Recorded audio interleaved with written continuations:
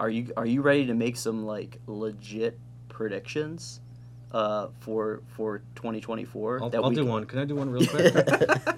Lithium has to rally. Lithium has gotten beat up hardcore this year. I think it's down something like 70% from 2022 to now. What's caused that?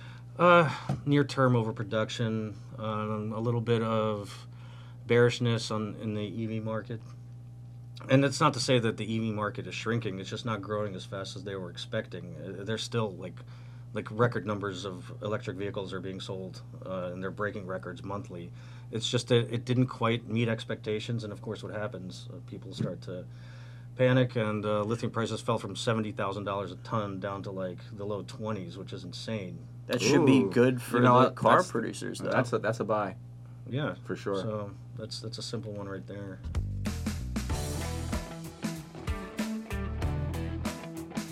Hello, welcome to the annual Angel Research Podcast predictions episode. Okay, I'm here with Alex Quiffman and Brian Hicks. My name's Jason Freert, and let's jump right into it with a review of last year's predictions episode. Brian, you want to start? I think we had a prediction that the market was going to be up big, and you were pretty close, not quite there, but... Right. Well, let me start off by saying that when I made that prediction, every pundit and talking head on Wall Street was calling for 2023 to be a disaster for the markets. Inflation was high, rates were going up, sort of uncertainty about the war, and they all called for, sort of a brutal bear market and a brutal recession. And if you don't believe me, this is I printed this out this morning. This is a clip from Bloomberg, where they published this in early July of this year.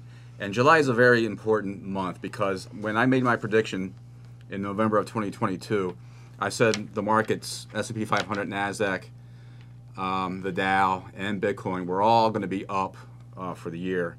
And I made a prediction for the S&P 500, which is the broad-based index, was going to be up around 24 to 25% for 2023.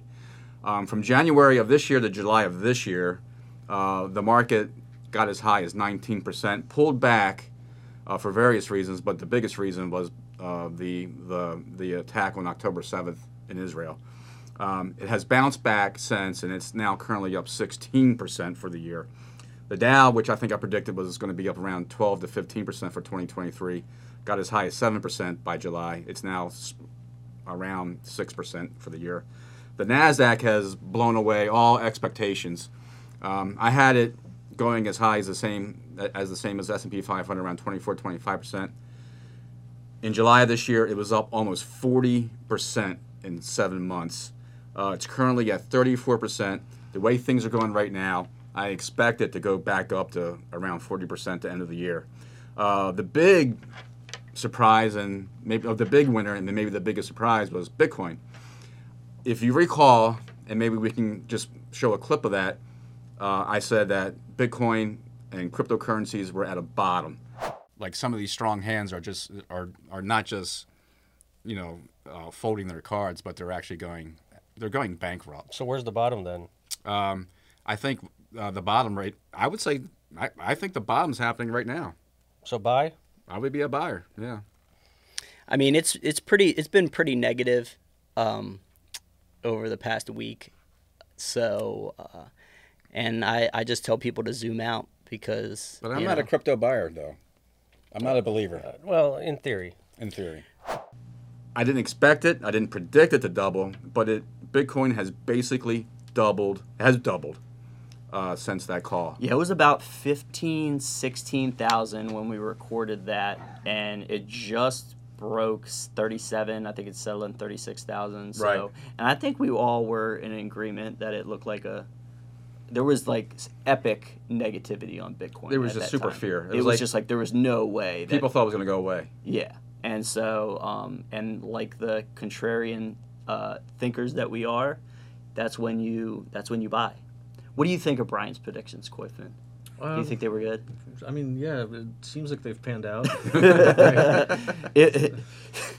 And keep in mind, though, it's not like we're saying that you have a crystal ball, per se. You just are looking at what you see out there and reacting to the mainstream and pretty much doing the opposite. Well, look, you have to look at the market two ways, quantitatively and qualitatively. And qualitatively meaning you have to look at market psychology, okay? And when you see extreme moments of fear, like we did at the end of last year and in February and March of 2020 over COVID, when the market sold off and people literally thought it was the end of the world, that's when textbooks are being written about. That's when you should have bought. And it was. I'm not saying it was an easy call, but it was a call that if you read the history books, the same patterns were playing out again. So I loaded up. I loaded up on a lot of things, and I didn't sell in July when the market topped this past July, but I started buying again in the past month. So I've been adding to positions because I think the market's going to be up again in 2024 and in 2025, barring a black swan event like a nuclear exchange. Right. Okay. And we one of the things we discussed heavily at that time was the war in Ukraine, and you had some choice words about Putin and. I don't remember what I said exactly. But yeah, it's so kind of out of the news cycle now. Now it's like it's not even. It seems to have turned, and because everybody's focused on Israel and Gaza, is that what's your prediction for next year in terms of these global geopolitical effects? What's my prediction for what's going on in the Middle East? Are we actually going to have a World War III, or are we already in it, as our friend Jason Simpkins thinks we're in? Basically, I don't think that there's going to be much ambiguity as far as World War III goes. I think we're going to kind of know it. It's going to be hot. Yeah, it's going to be hot. I think what's going to happen is the conflict in the Middle East is slowly going to fade out of the news cycle. Also, there's going to be probably a ceasefire of some sort. It's going to get quiet for a while, and then Hamas is going to do another attack, and they're going to get bombed again, and it's going to keep going on and on and on forever. I don't know if it's going to happen this year, but yeah, I think that's never going to stop. As far as driving the markets, I think it only drives the markets in terms of panic, and the panic has sort of subsided, right? We saw there was an immediate response after October 7th, and people are slowly starting to get used to it, for lack of a better word. So right now, I think a bigger issue for the world isn't the war itself; it's all the protests going on everywhere. So that's going to cause, and I think that was the point of the Hamas attacks. Actually, that's not really even an opinion; that's fact. They knew what they did, and they knew, and why did they do it? Because the response that they were going to elicit is going to create. And they're hoping conflict. to galvanize people for their cause around. Sure, of course. The world. I mean, their weapons are ineffective. Their best weapons are, images of dead babies. That's their number one. And the more dead babies they generate through the Israeli response, the more effective their attacks are. So that's how it works. It wasn't. I'm not saying that it was surprising, but man, who's manufacturing all these Palestinian flags? Like it was like ready. As soon as it happened, like the printing press just went into overdrive. So you're bullish on flag makers? No, but what I'm saying, it's the Jordanian flag minus the star. Right, but no, what I'm saying was like it seems around especially Western nations, there was already like this bubbling of I want to protest. I need something to protest about. Yeah, and they got it. Yeah, it's been a while. When I was I just got back from Amsterdam, and on Sunday, we were going to the Van Gogh Museum, and we had to take a different route to Van Gogh because there was, 40,000 protesters in the streets. The protest started as a climate change protest, okay? Yeah. And then it morphed into a pro-Free Palestine protest, and both sides were fighting each other. Well, one side was probably a bit outnumbered, wasn't it? Oh, the climate definitely were. The climate protesters way outnumbered the Palestinian protesters. Really? Yeah. Huh. Yeah.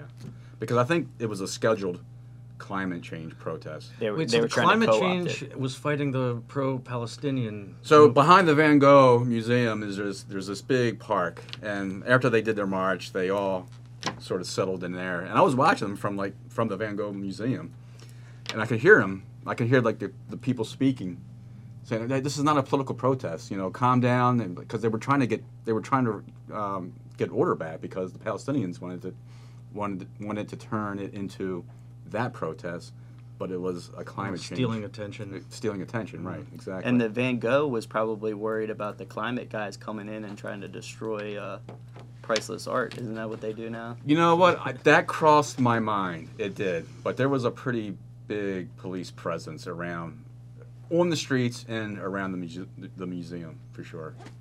Excellent. So. So let's hop back in for. Are you ready to make some like legit predictions for 2024? I'll do one. Can I do one real quick? Lithium has to rally. Lithium has gotten beat up hardcore this year. I think it's down something like 70% from 2022 to now. What's caused that? Near-term overproduction, a little bit of bearishness in the EV market. And it's not to say that the EV market is shrinking. It's just not growing as fast as they were expecting. There's still like record numbers of electric vehicles are being sold, and they're breaking records monthly. It's just that it didn't quite meet expectations, and of course, what happens? People start to panic, and lithium prices fell from $70,000 a ton down to like the low 20s, which is insane. That should be Ooh. good for the car producers, though. That's a buy.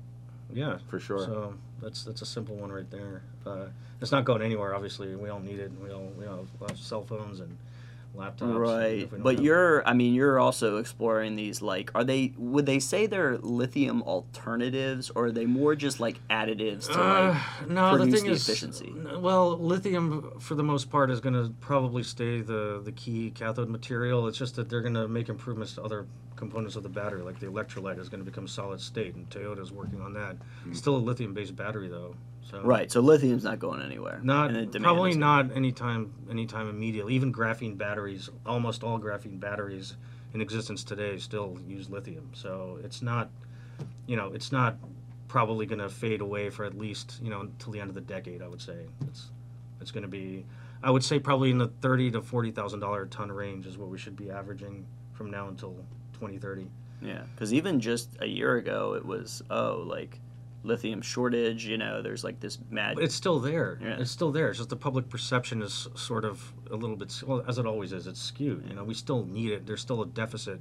There's still, we're going to be needing it more and more, and there's going to be less and less being produced, pretty much for the foreseeable future. Even with this huge discovery in Nevada-Oregon border, the McDermott caldera.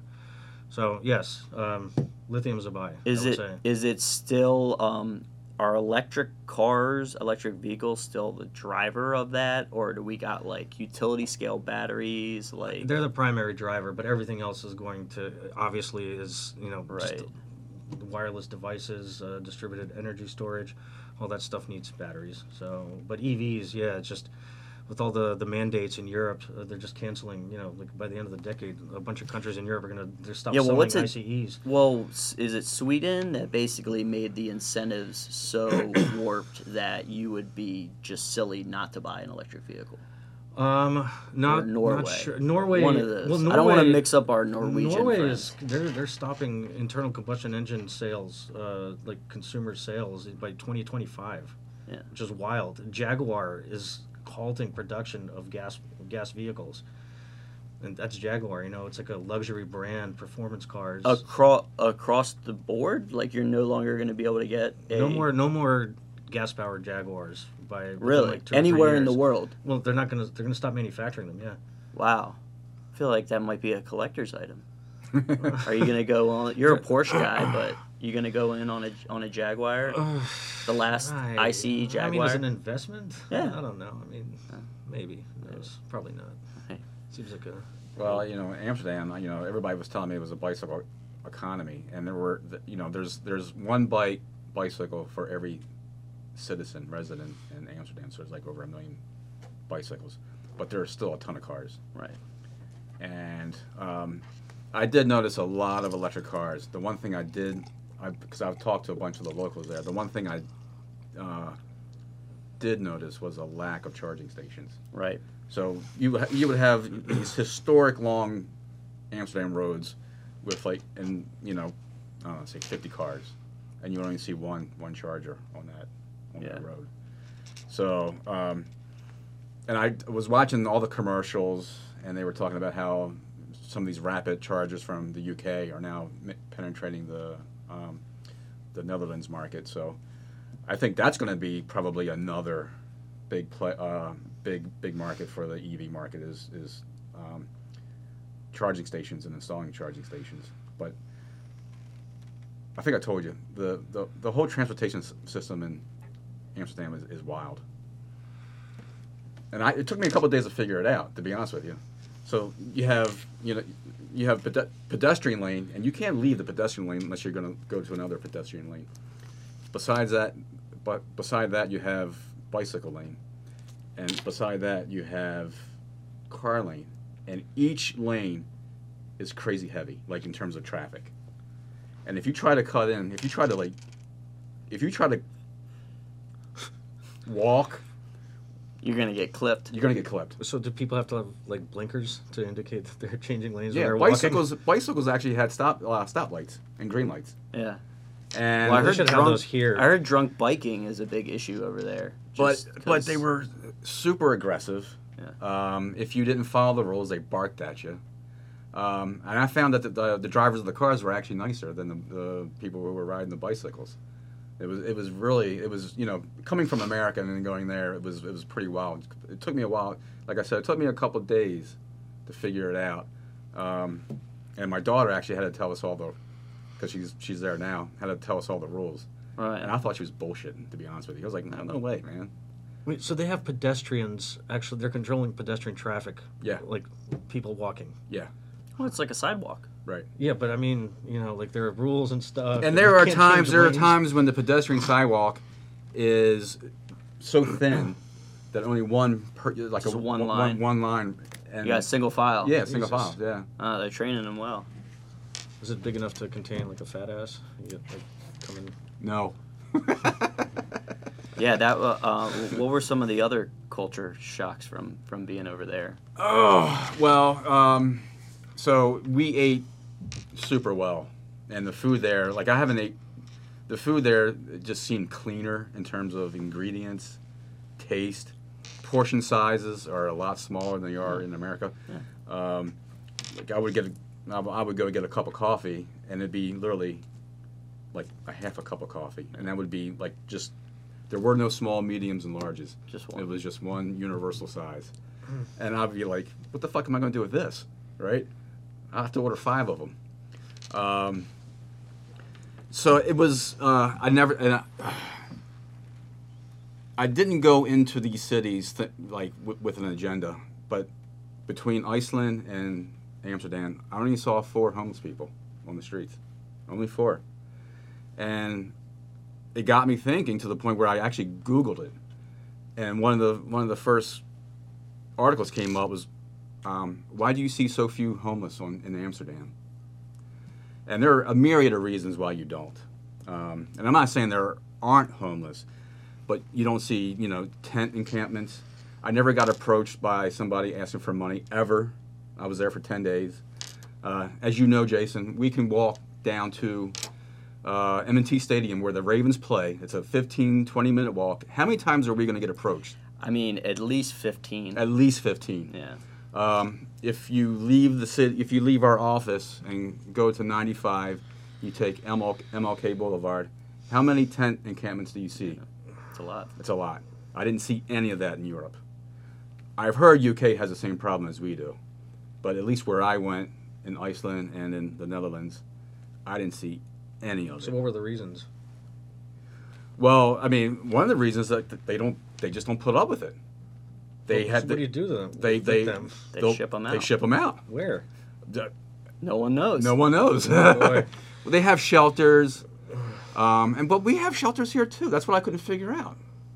Yeah, but they'll kick them out during the day, and I guess to find jobs. But the problem is they're so far gone that they can't really function. But I either. also checked, like, the homeless rate in Amsterdam and the Netherlands is crazy low. Yeah. Nothing like it is here. Nothing like it is here. So more of a social safety net. I think, well, if you Google what are the top 10 happiest nations in the world, they're all Scandinavian nations. Yeah. America's 15, but there has to be some sort of psychological element to why there's so many drug addicts on our streets, so many homeless on our streets, and you don't see them in Scandinavian countries. And I don't think socialism is the answer. I think that one element is that we have a ton of veterans in this country, way more than any of those countries do, and the rate of mental illness in the veteran community, PTSD, all that stuff, that is one reason. Definitely, I'm not saying that that's the primary reason, but I think that drives it. They don't fight as many wars as we do. It's possible. Although, if you go to Kensington, Philadelphia, I'm not sure how many veterans are. Well, they all claim to be veterans. They all claim to be veterans. Yeah, all of them. On their signs, they're all veterans. So it's good timing for this because big news yesterday was that there was no rise in CPI month over month, the lowest CPI number in 2 years, I guess. What does that mean for the rest of the year and next year? Has inflation peaked? I think it's peaked. Peaked, and where does it go? Are they gonna keep interest rates where they're at for now? And how is that?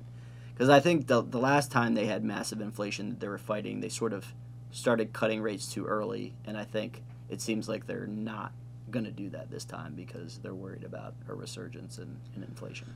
Well, look.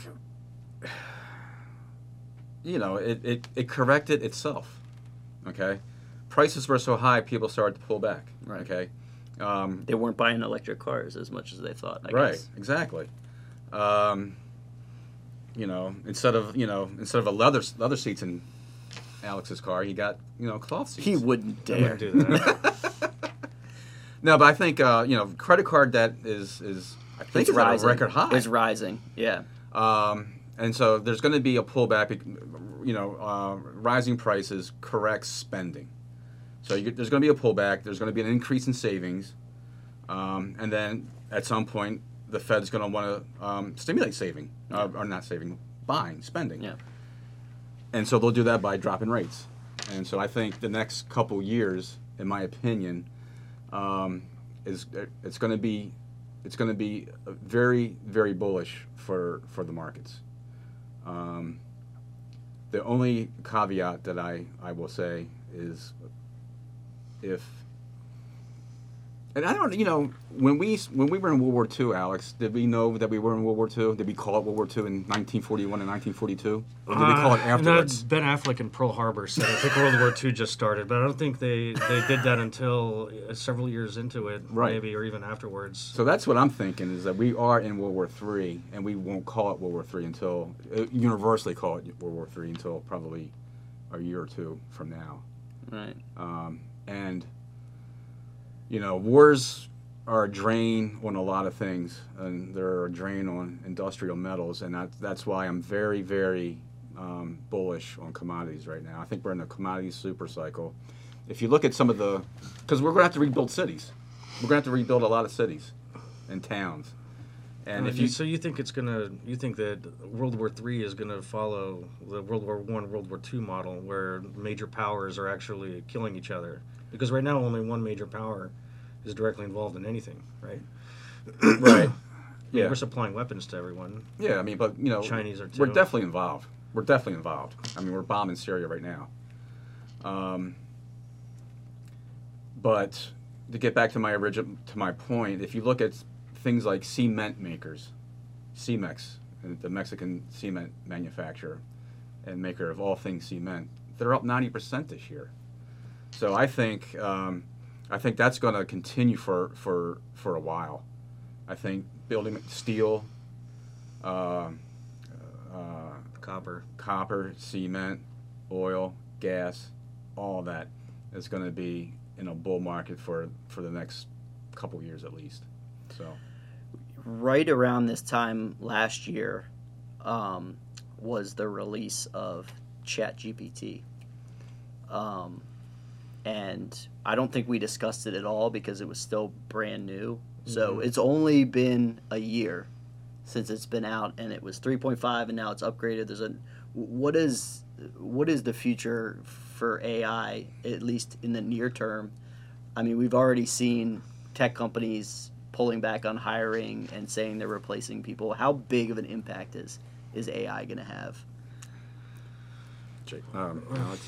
I mean, I think it's going to be pretty much ubiquitous. You know, it's going to be like internet. What effect did internet have on the world? Yeah, it changed the everything. world completely. I don't think that it's going to put everyone out of work. I think that it's going to make a lot of people way more efficient. Right. It's going to probably accelerate progress in a lot of different areas, for sure.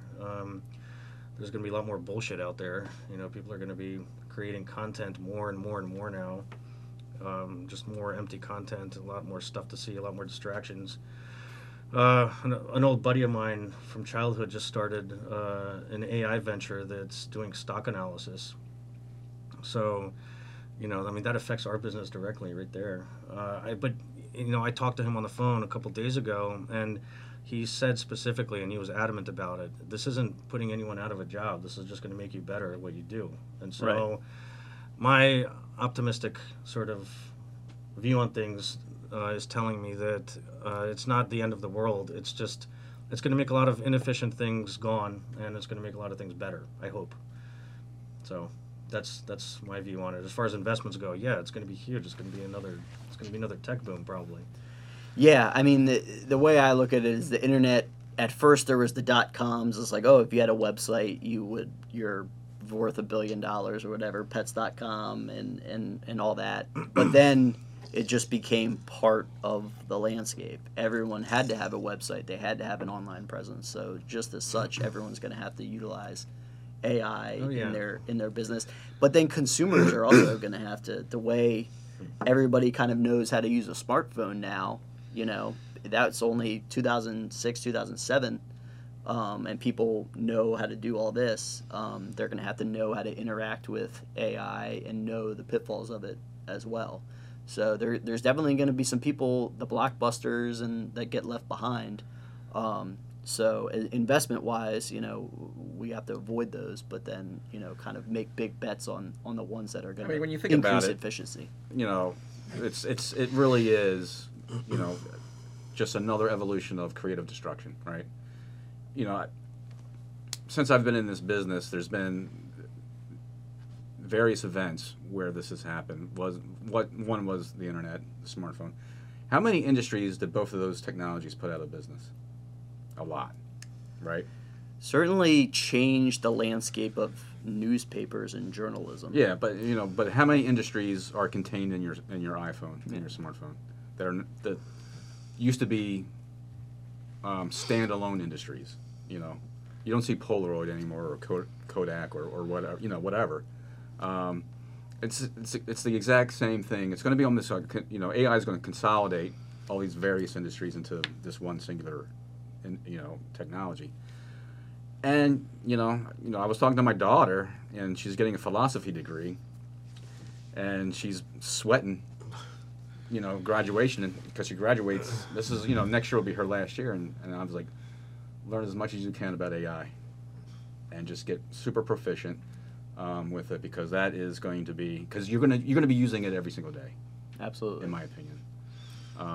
So that degree would have been useless 200 years ago, though. Philosophy, probably. I mean, how do you make money? Well, there's a lot of ideas out there that understanding language and interacting, and not that philosophy, but yeah, things like philosophy, English, the more like, I wouldn't say the non-hard sciences are going to be more important. Communication is ever important in the world when, you know, coders could be out of business because of AI, you know. There was a time, it wasn't too long ago, where something like half, I don't know if it was half, but, you know, there was a good chunk of the CEOs of Fortune 500 companies all had a classical education, classical degrees. And I think, you know, one of the arguments can be made is, you know, study history, because that's where you see patterns. You know, patterns don't change. What changes is the technology changes. Human nature doesn't change. Okay, they adopt new technologies. We're killing each other right now, and we're going to continue to kill each other, but just with different technology. Okay, so once you understand sort of the base human emotions, fear, greed, love, hate, all that stuff. Once you master that, all you have to do is just learn understand that, master the technologies that are going to control that. But yeah, I mean, it's there's. I always tell my kids, get a really good base education on just about everything. Whether it's a classical education, a philosophy, or whatever. Because a lot of the stuff that we do here, you can learn on the job. We do learn on the job. Okay, I didn't become a great writer in college until I got out into the workforce. I didn't become a good stock picker and market analyst in college. I did it after I got out of college and started working at these firms.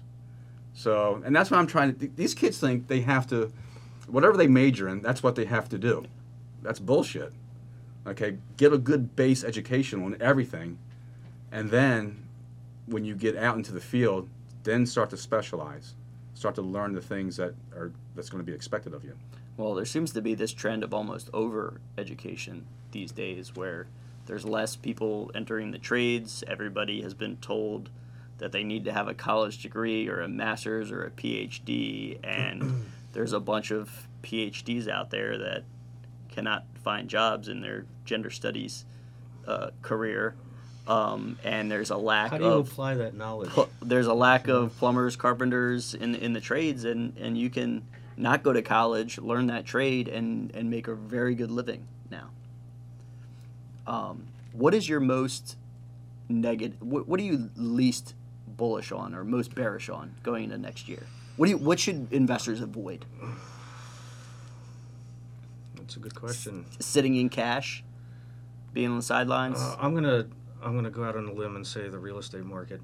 Okay. I really think, and I pray to God that it's peaked out, because what's going on even where I live in this sleepy little town. So you're talking about residential, yeah, specifically, right? Well, housing. Yeah. I mean, Greenville, Delaware. Who wants to live there? And yet, real estate prices are up like 40% over the last 3 years, and even with the interest rates. Yeah, I mean, my notes here. Last time we did this, mortgage rates were about 5%. They're now closing in on 8%. Yeah, but they pulled back. They pulled back a little bit. Yeah. I think because they think the rates are going to come down. You talk to people who bought houses in the 80s, and they're like, it was 15, 17%. Like, what are you whining about? Of course, the houses... They paid off their loans back then. Well, the houses were only $35,000, $40,000 for Sure. a starter family. So, so you think the prices are just going to come down? No, I think I mean, I don't know if they ever really come down. I mean, well, other than there the needs to be 2008. probably a They're higher gonna plateau. unemployment. There needs to be higher unemployment so that people in foreclosures. I know foreclosures are going up, particularly actually in the commercial real estate, which I think is more of a negative side. A lot of people are working from home. Right. But yeah, I think that there's no way it's sustainable. I mean, I go on Zillow, even though we just we just bought a new house. I still go on Zillow every day, and houses flying off the market. Like, they're on the market for 2 or 3 days, and boom, and they're going for like 10, 12% higher than list price. Yeah, It's so it's insanity. still happening at this level of interest rates. Which makes me think that it's unsustainable. And yeah, if you're probably real estate investing for residential real estate is what I would avoid and will. Right. So that's my call. I would say commercial real estate right now, but at some point it's going to be a buy. Yeah. But I still think there's still more pain to be felt in commercial real estate. Well, we just about ended our lease in Baltimore that we had for a while, and that building is not very full. It's not like there's someone coming in right behind us where we were. Yeah, and I think if I'm not mistaken, that old building was bought by a REIT, right? Yes. Yeah, and they dropped a lot of money in renovations. So Yeah, AREP. I'm not sure if I they're don't public. remember. Yeah, American Realty. right. something. Yeah. But I talked to a lot of people, and it was an Exelon or Constellation built a new building down in Harbor East, and opened right before COVID, right? And so that building, which was a beautiful modern day office building, my friend told me it's still pretty much vacant. So because they just can't get anybody to come back into the office after spending 2 years at home in their pajamas doing work. So Yeah, the governments seem to be ramping up some mandates for federal and state employees to come back to the office. I think because they're seeing the impact of the cities that, the commerce is slowed in those cities. The lunch crowd is smaller. But see, exactly, when an office building goes dark, vacant like that, there's a ripple effect on that local economy. Because when I was down there about a couple of weeks ago, there were a lot of eateries and restaurants that are no longer there anymore. And in our specific area here, you can tell there's a lot of places. Mount Vernon, Baltimore, used to be a thriving cultural neighborhood. It just feels dead to me. It just feels dead. And, I don't know what's going to bring that back. The only way it's going to come back is if people come back to the office, and that's it. So. All right. Well, I appreciate you guys joining us for our annual predictions episode. Is there any final prognostications you wish to make, either of you, as we head out? Do you have any predictions on what the Orioles are going to do next year? Are they going to make it to the World Series? No. I mean, that's such a, I don't know.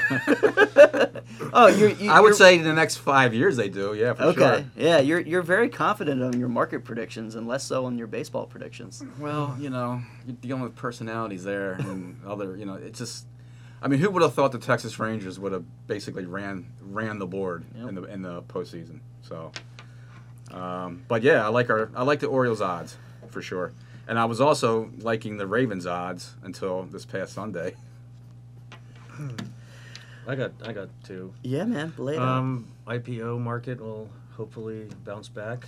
I think next year. I think last year you were saying you were starting to make some big bets. I made those bets in the and private markets. Yeah, and they're still all private, and right. The reason they're not going public is just because why go public in this kind of atmosphere. So they're probably, I'm hoping 24, 25 it'll resurge and I'll be able to get out of some of those. So I think the next year, though, I mean, this year is just like a bottom for the IPO market. You can see how many companies went public. Yeah. It's just sad to look at. Next year it should start to bounce back. And my other bet is that Ovechkin won't break Gretzky's record. He won't? Will not. Okay. You have any? I'm gonna eat shit in 3 years. You have any inside info on that? Yeah, I'm not gonna talk about it.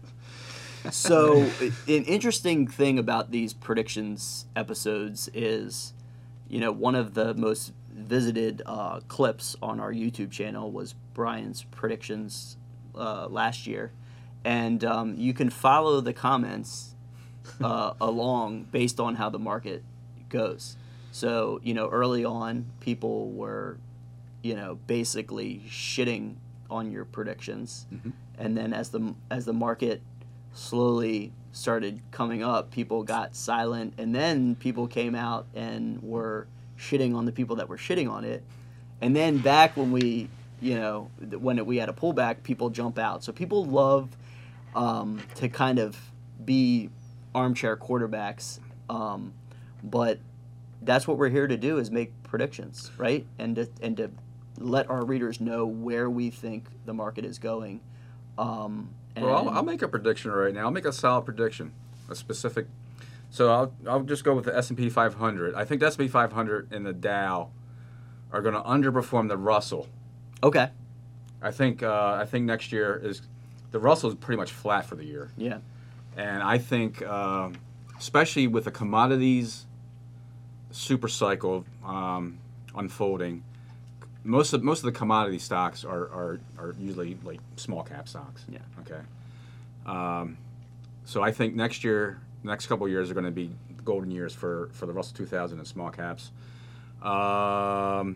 However, I do think the S&P 500, they made a high. If you look back in the past three or 4 years, the high on the S&P 500 is 4,766. We're back flirting with that number again. We're around 4,600. The low was in 2022, which was 3586. Take the difference, add that to the high. We get a S&P 500 of 5,946. That's a 31% gain from today's levels. Okay, I don't know if it's going to happen next year, so don't hold me to that. But I think it's going to happen in the next 2 years, because there's a lot of things going on in the next year or two with the elections and the wars.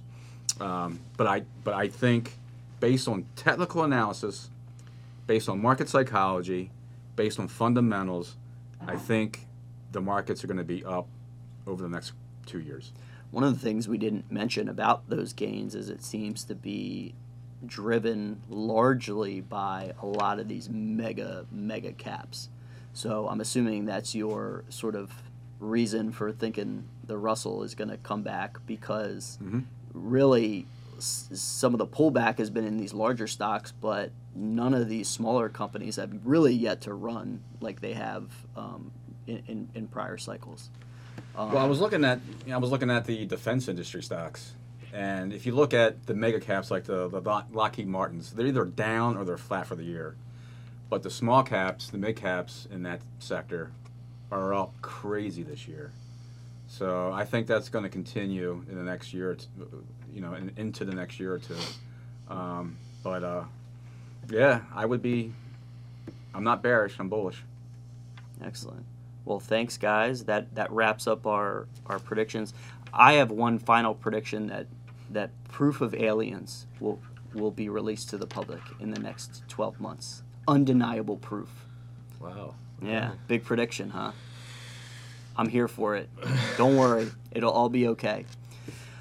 Thanks again. Remember to like, subscribe, and give us your comments, whether you think these guys are full of shit or if you are going to be following their predictions again. And we'll see you next time. Thanks.